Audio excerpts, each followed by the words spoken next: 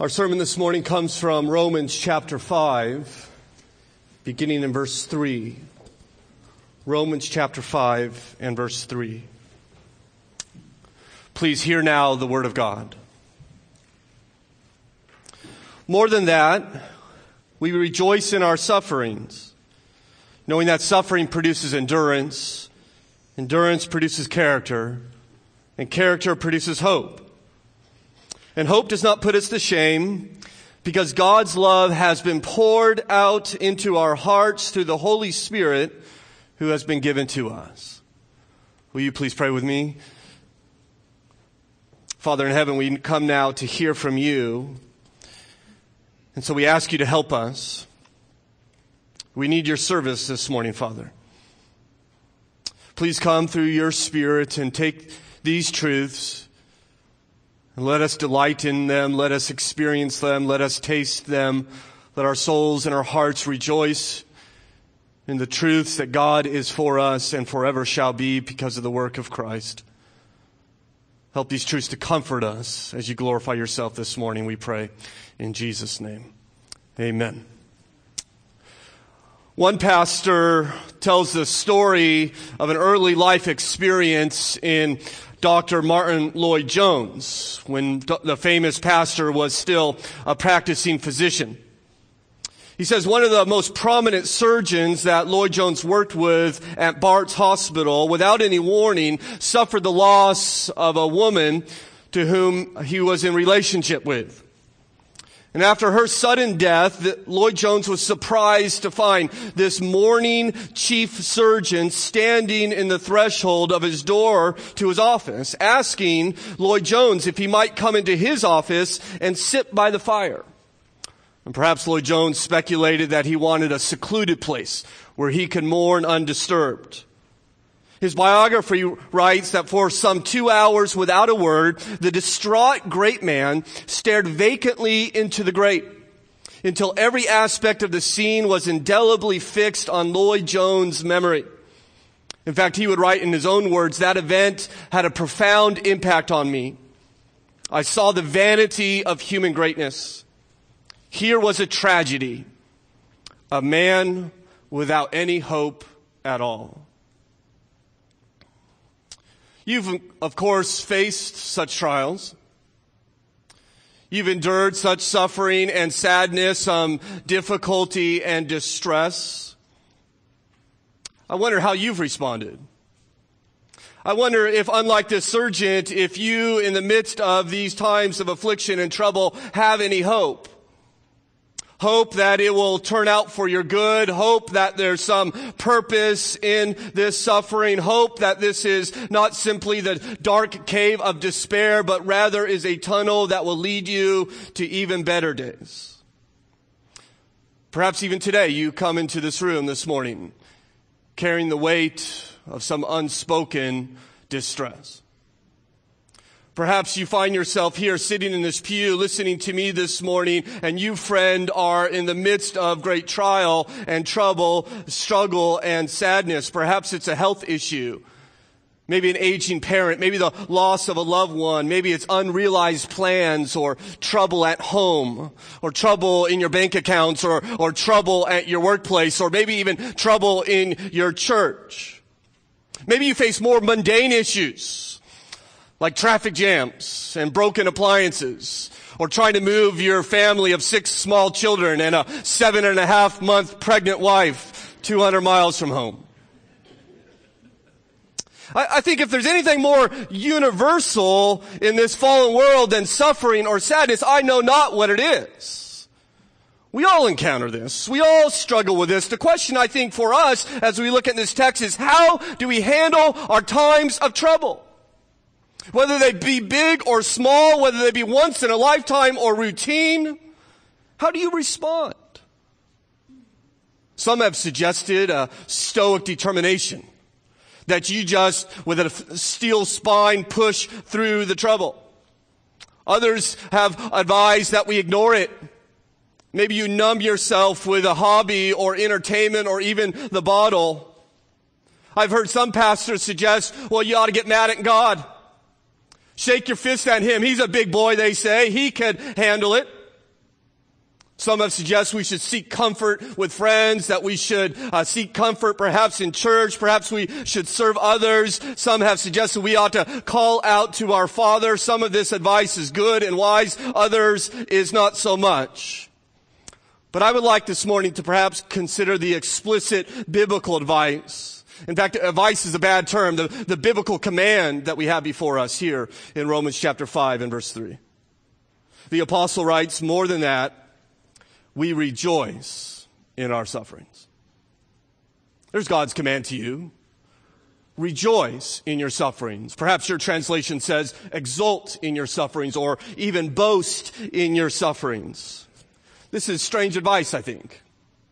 This seems otherworldly to me. This is certainly something you will not hear, I think, from the lips of Oprah or Dr. Phil or any of these other self-help gurus that we have running around. This almost, if you will, if I could verge on the border of irreverence, it almost seems like some ivory tower theologian that doesn't even know what suffering's like who gives us this strange advice. Maybe a well-meaning but inexperienced pastor that looks at us and says, I'm sorry you're in trouble, but you ought to rejoice even in the midst of it. But I'm afraid that accusation won't stand with the apostle, for I would guess that his acquaintance with grief and trouble and trial far exceeds your own.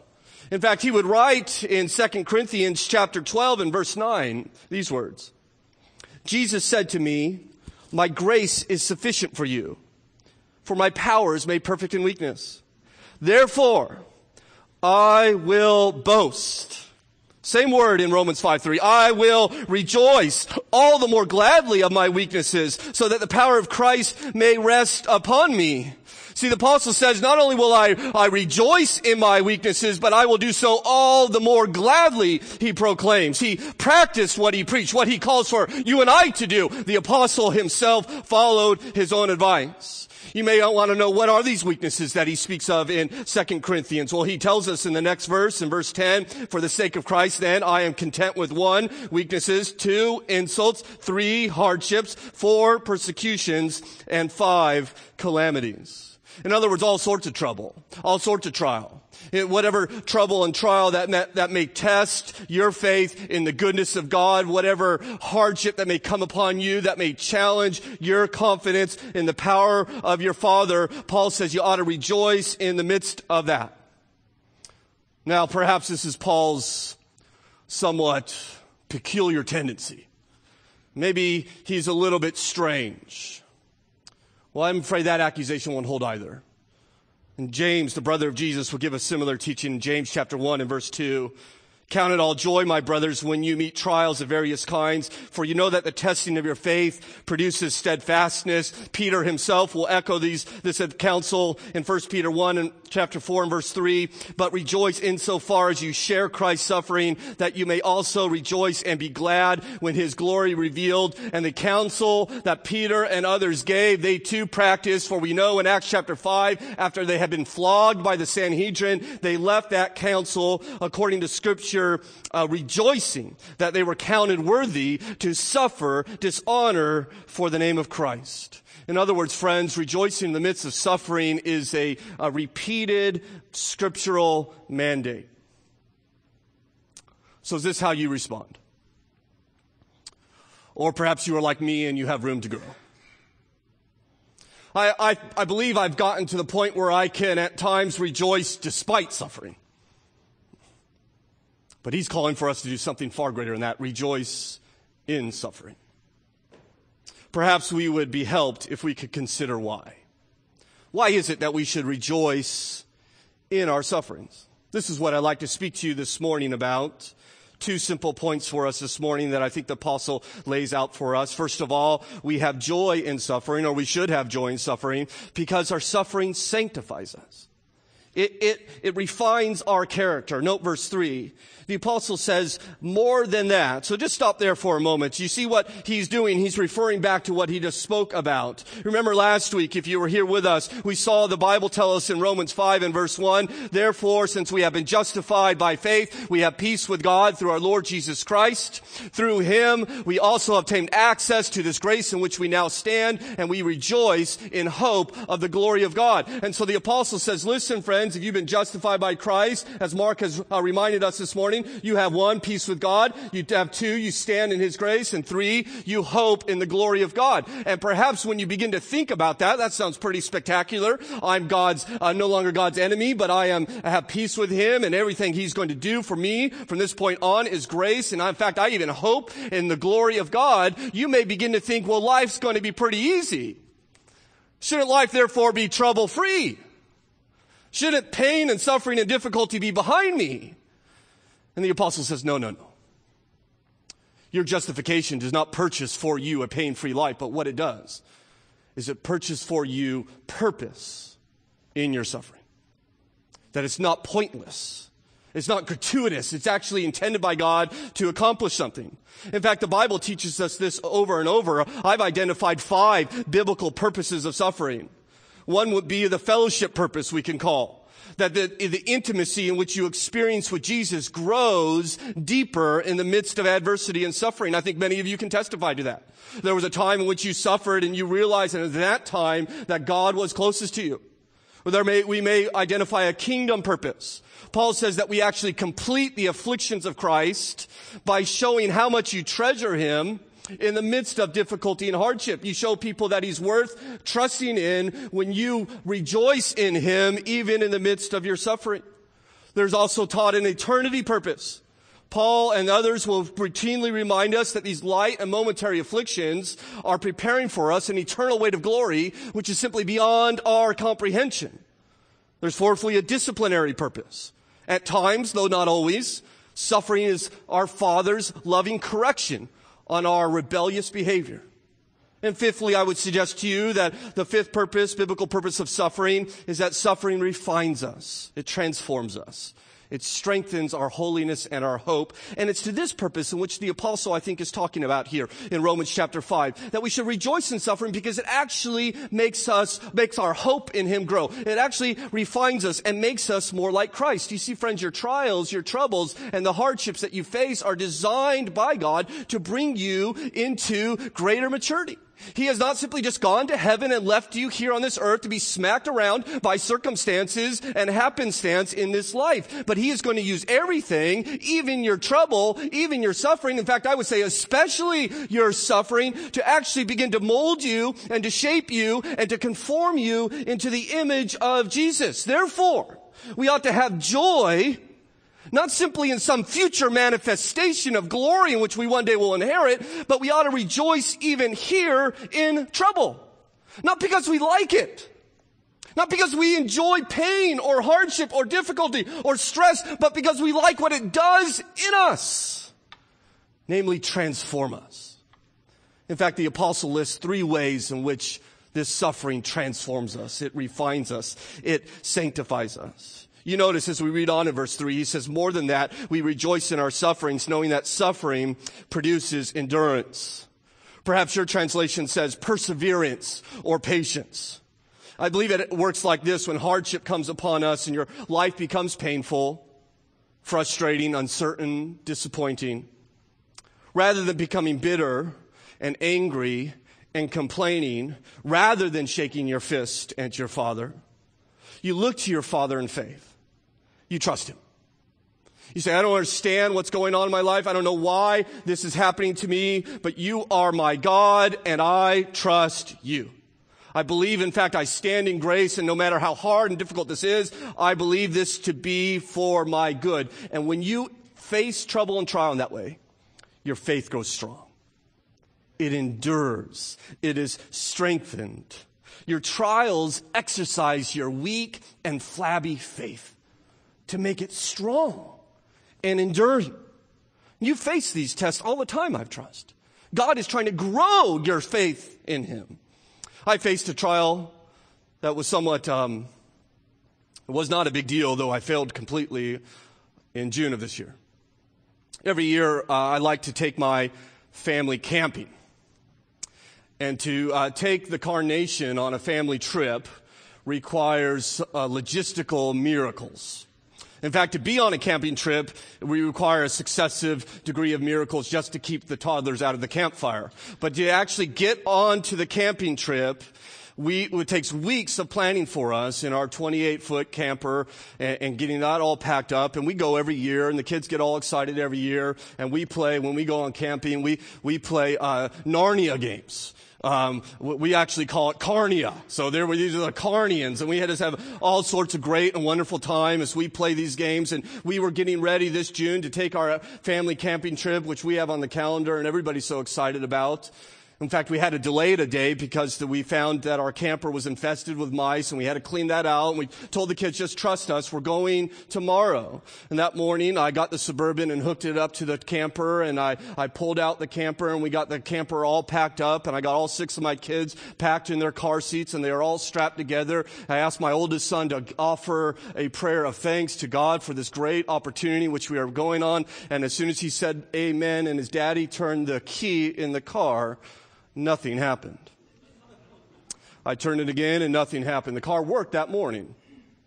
And I summoned all my vast automobile mechanic ability. And over about 45 minutes while I kept the kids in the car, but certainly God intended for us to go on this camping trip, Daddy would fix the car. You know, there's a unique kind of pain in this world called disappointing children. Perhaps you've experienced it. When your children are young, they think you're a hero, right? In fact, my boys think I'm a Jedi Knight. A Jedi Knight should be able to get the car to start. He should be able to take his kids camping. I wish I could tell you that your pastor turned back to his kids and said, listen, kids, I don't know what's going to happen, but I do know we have a Father in heaven, and he only intends good for us. And so this little trouble and trial that we're encountering is for our good, and we will trust him in the midst of it. Rather, I think I said something like, this can't be happening. You've got to be kidding me. I failed my test. And we could joke about it. But I believe by faith that my Father in heaven said, Stephen, I'm going to give you a little tiny test because I'm going to give you the great opportunity to teach your children that your faith works even when your plans don't. I'm going to give you an opportunity to point your children to a Father in heaven that we're going to trust even in times of silly difficulty. In fact, I didn't even know I was being tested until the day later when my 8-year-old daughter wrote in her journal, my wife found, we couldn't go camping, God was testing us. Daddy failed, right?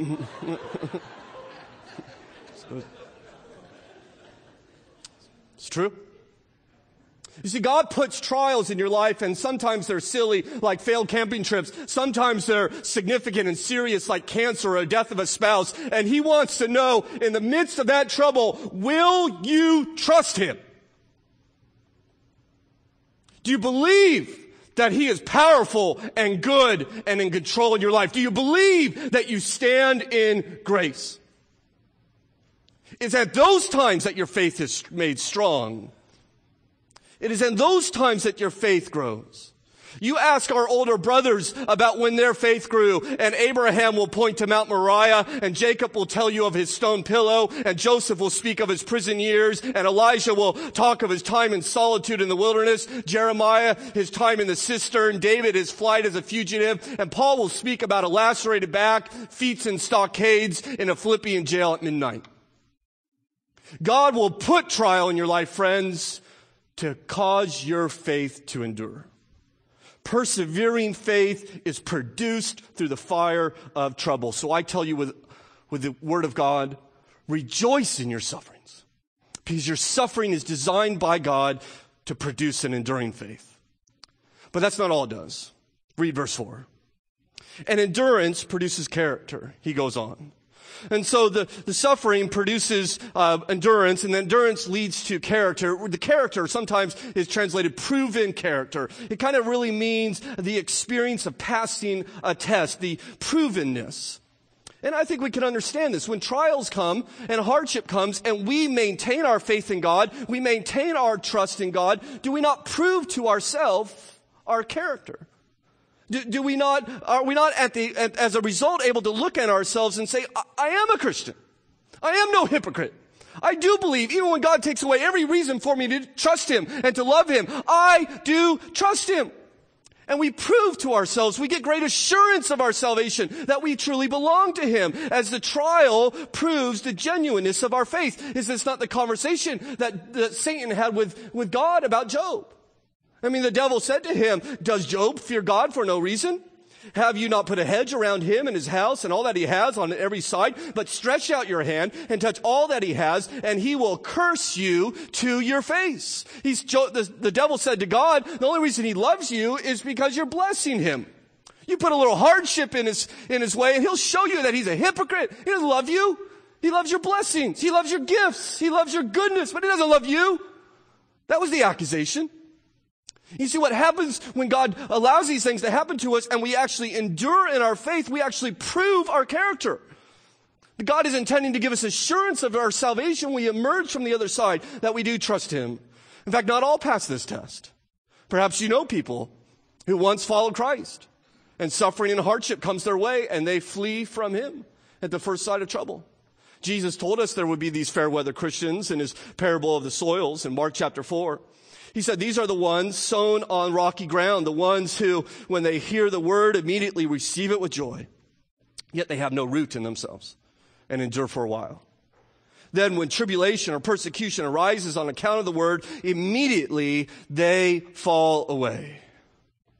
You see, hardship is intended by God to prove the truthfulness of our character, to show us the depth of our love for Jesus. And when it does, it leaves us with this wonderful sense of authenticity, this wonderful sense of security. I do believe, I do trust in him. So I say with God's word, rejoice in your suffering, because your suffering proves your character.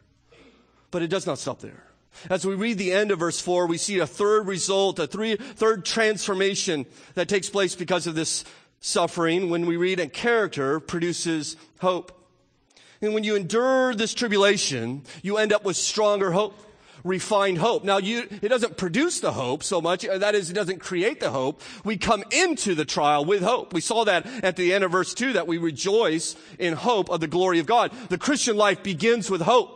But what happens in the midst of this trouble and trial, we get hit by these trials, and what do? We grasp on to God. When things look hopeless, we turn in faith to him. We cling to God like a little child holds on to his father, being comforted in his strong arms, and we emerge from that trial more confident, with more hope in our Father's goodness. Friends, you will never experience the comfort of his rod and staff unless he leads you through the valley of the shadow of death. And it is in that valley that you learn through your experience that he is with me and that he will never leave me. And he's got this covered, and he's going to turn this for my good, and he's in control, and he will never forsake me.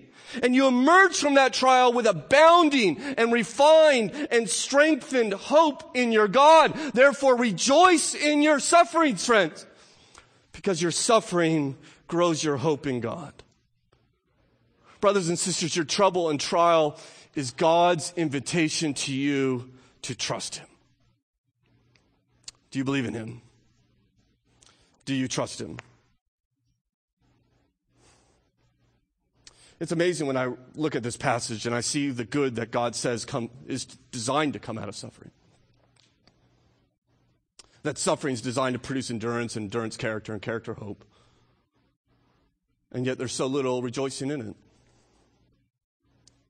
We struggle here.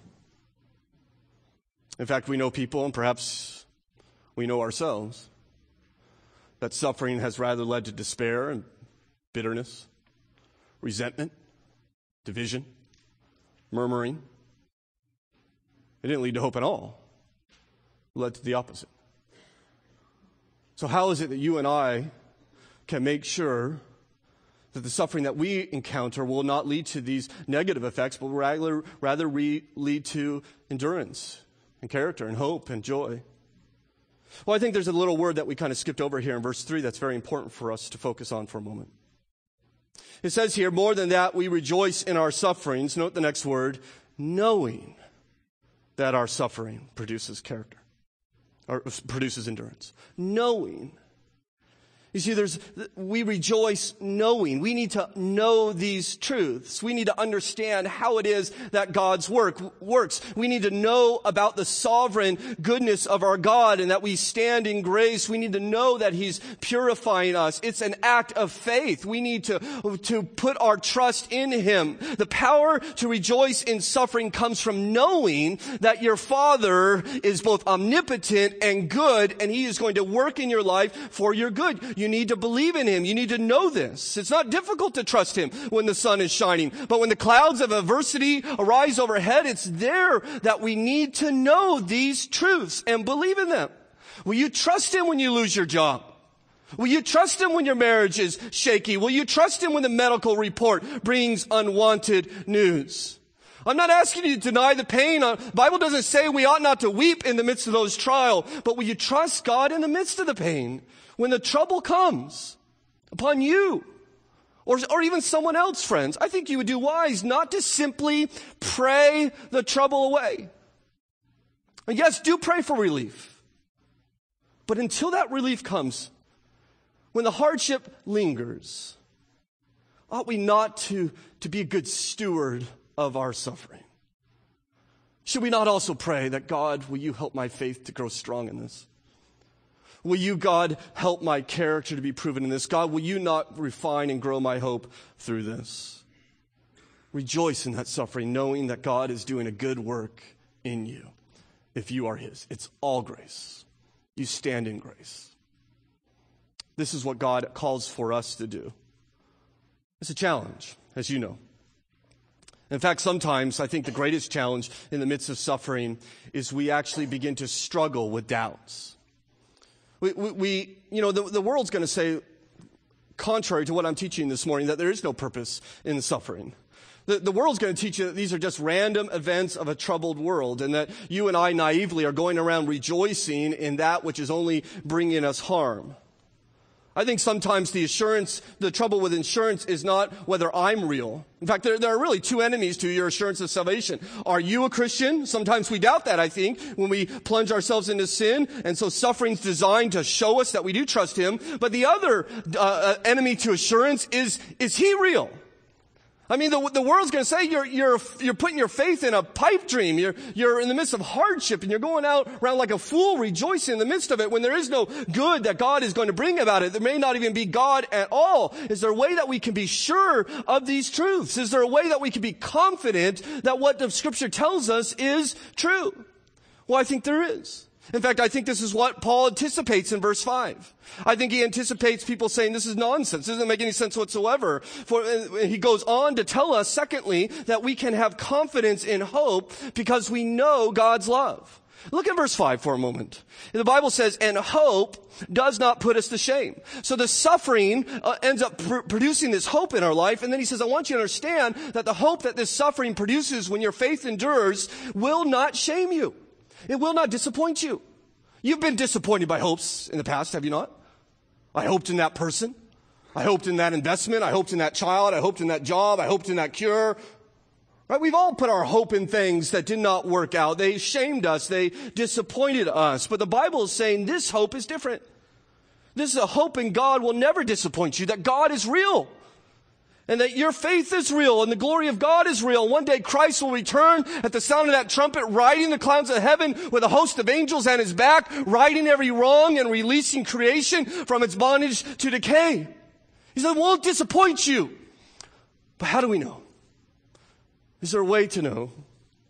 Well, there is if we read on in verse 5. For he says, because.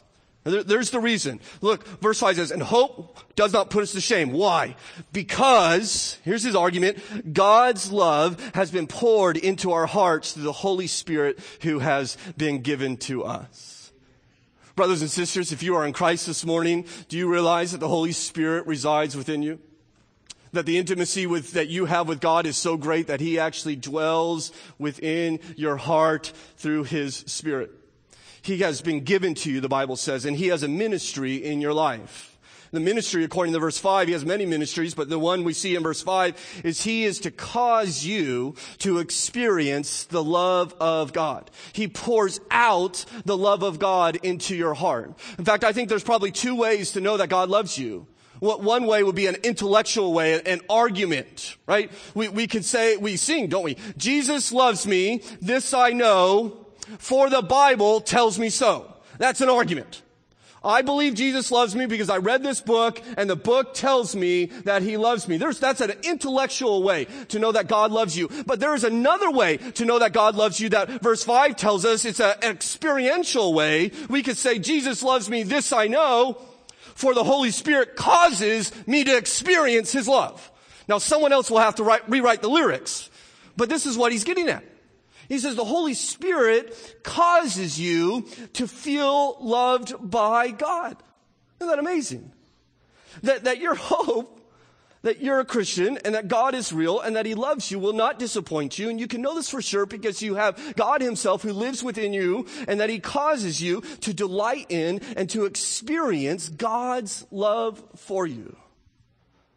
And so the world's going to lie to you. The world's going to say to you, listen, there's no point in your suffering. The world's going to say to you, in fact, there is no God. This is all just a succession of random events that brought us here today. And the devil's going to lie to you, isn't he? When you face trouble and trial, God's left you. You're evil. He must hate you. Right? We're going to hear these lies, but the Holy Spirit comes and he tells us the truth.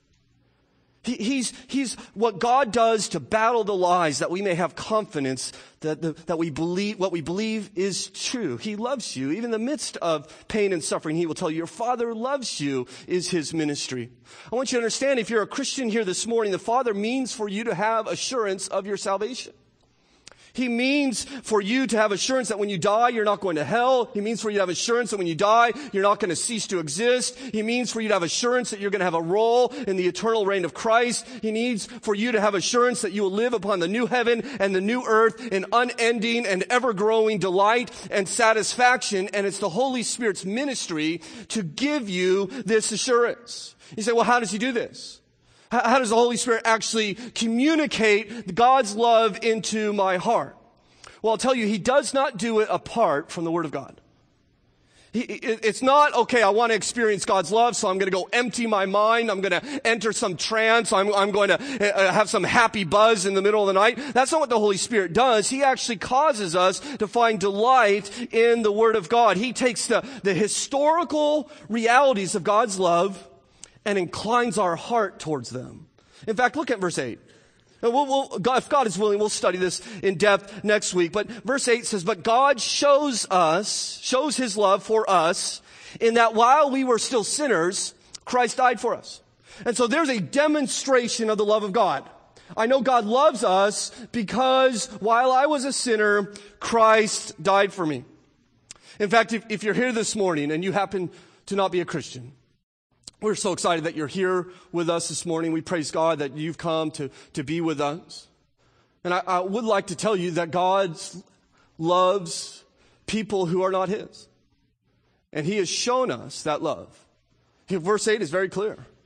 That while we were yet sinners, Christ died for us. I'll tell you, friends, the way that Bible says that you get reconciled to God is not by your own righteousness, not by your own goodness, not by your own merit. You will never stand before God and say, let me into heaven because I'm a good person. My good deeds outweigh my bad. I'm better than my neighbor or Hitler or whoever it is you want to compare yourself to. That won't earn your place in heaven. There is one way and only one way only, and it is to bow your knee to Jesus Christ as your Lord. The Bible says if you confess with your mouth that Jesus is Lord and believe in your heart that God raised him from the dead, you will be saved. I have the greatest news in the world for you this morning. You do not have to work your way into this place. You simply have to submit to your God, believing in his Son. In fact, he shows you how much he loves you here in verse 8. He shows us how much he loves us. And so the Bible, we can look in the Bible and we can see evidences of God's love. But what the Holy Spirit does is he opens our eyes and our hearts to rejoice in the majesty and the beauty of those evidences. See, the Word of God, the preaching is not going to open your heart to the glory of what it reveals. It doesn't, in other words, what I'm doing this morning does not cause you to experience God's love. That's not my job. That's the Holy Spirit's job. The Word of God reveals the evidences of God's love. The Holy Spirit causes you to delight in it. Preaching is supposed to direct your minds to the truth of God, and the Holy Spirit who indwells you is to cause you to experience that. I could show you pictures of the mountain, of the majestic mountain of God's love, but the Holy Spirit will actually take you there and set you atop its peak that you may see and delight in the majesty of God's love for you. The Word of God will give you the content. The Holy Spirit gives you the experience. The Word of God will make plain what God did. The Holy Spirit makes it precious for you. This is His ministry in your life. He wants you to be sure that you are His and that your hope will not disappoint you. I think you do well, therefore, to seek this assurance. Don't you want this ministry, the Holy Spirit in your life? Don't you want the Holy Spirit to continually cause you to delight and rejoice in the love of God for you? Oh, I do. I think you ought to consider the evidences of God's love. Search His Word. In a moment, we're going to take the Lord's Supper. This is a display of God's love for us. We ought to consider God's love. Take our eyes off our suffering and our trial and our trouble and put it upon the cross. For there we see the love of God. And then, as we consider that, ask God to give you an ability to delight in it. Pray to Him. Really pray. Help me rejoice in these truths. The Apostle Paul prayed this to the church in Thessalonica in 2 Thessalonians chapter 3 and verse 5. He said, may the Lord direct your hearts into the love of God. Friends, your heart has directions. It is inclined towards certain things. And the Bible says we ought to pray that God would redirect our heart to delight in the love of God. You ought to consider these truths and seek the Holy Spirit's help for you. So friends, are you suffering today? As we end our time this morning, I especially want to just talk to those of you who are in trouble and trial. Of course, I don't want to ignore the rest of you because trouble and trial will come your way soon enough. Are you suffering? How is it that you respond? My hope and prayer, especially based upon the Word of God, is that you would not murmur at Him.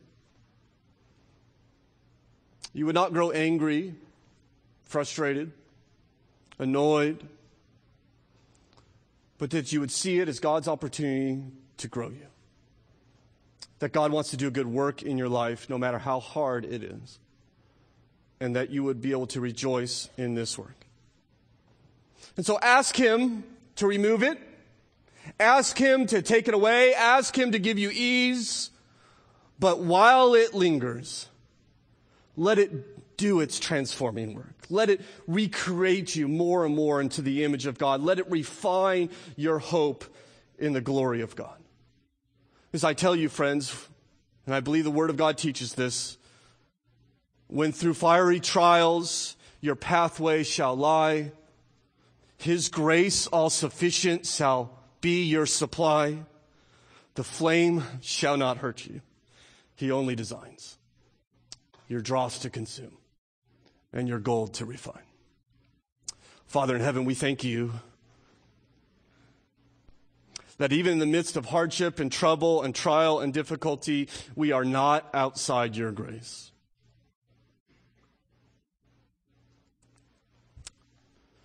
There are people here this morning, Father, I don't know who they are, but their life is in turmoil.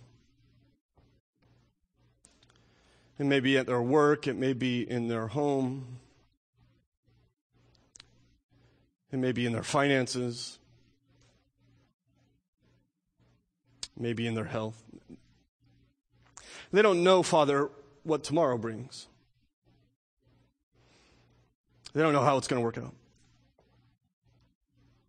I pray especially for them this morning, that the faith which you have given them, as we even sung this morning, you are the author of our faith, you would refine and strengthen. That in the midst of the valley of the shadow of death where they are this very moment, that they would know of your rod and your staff. They would know that God is with me. And He's doing a good work in my life. I don't understand it. I don't see it. I may not put it all together in this side of eternity, but I choose to believe. I pray that you give them hope, refine it, and strengthen it. Work in them. Remind them, dear Lord, that this life is a pilgrimage here. We are sojourners on this earth, headed for home. Help them to trust in you in the midst of it. I pray for my friend here this morning, dear Lord, that for one reason or another has refused to bow their knee to you. Perhaps they don't believe that they need to. Perhaps they believe that they are good enough to stand before a holy and righteous God. Perhaps they believe that all roads lead to the same God. Perhaps they believe that Christ did not come to this earth to die for them. Perhaps, dear Lord, they don't want to give up their sin. I pray for them. And I ask that your Spirit in their life this very moment would reveal to them the abounding grace that you offer them today. That joy, fullness, depth, meaning, purpose in life is not found apart from you, but is found in you. Help them to trust in you and repent of their sin this morning. For the rest of us, dear Lord, who find life to be easy and relatively trouble-free, I pray that in the midst of this, the sun shining upon us and the enjoyment of all the manifold blessings, dear Lord, that we would continue to love you and not that which you give us, as we rejoice in family and homes and career and health, dear Lord, that all these things would never become our idols, that they would not become our treasure, that we would not simply seek the hand of our Father, but that we would seek the face of our Father, that we would not simply seek what he can do for us or give us, but our joy and delight would be found in him and him alone, that you would help us even now, dear Lord, to let all these things, let us rejoice in them, yes, dear Lord, but let them point to you, and let their constant refrain be to us, if you like me, God is like this, only 10,000 times better. And so when you and your sovereignty decide to remove them from us, dear Lord, we will not grow shaky or troubled, that we would not doubt or be filled with despair, but our joy will be found not in the possessions of this world, but in the God who loves us beyond our imagination and his Son, Jesus Christ, who died for us. For it is in his name we pray.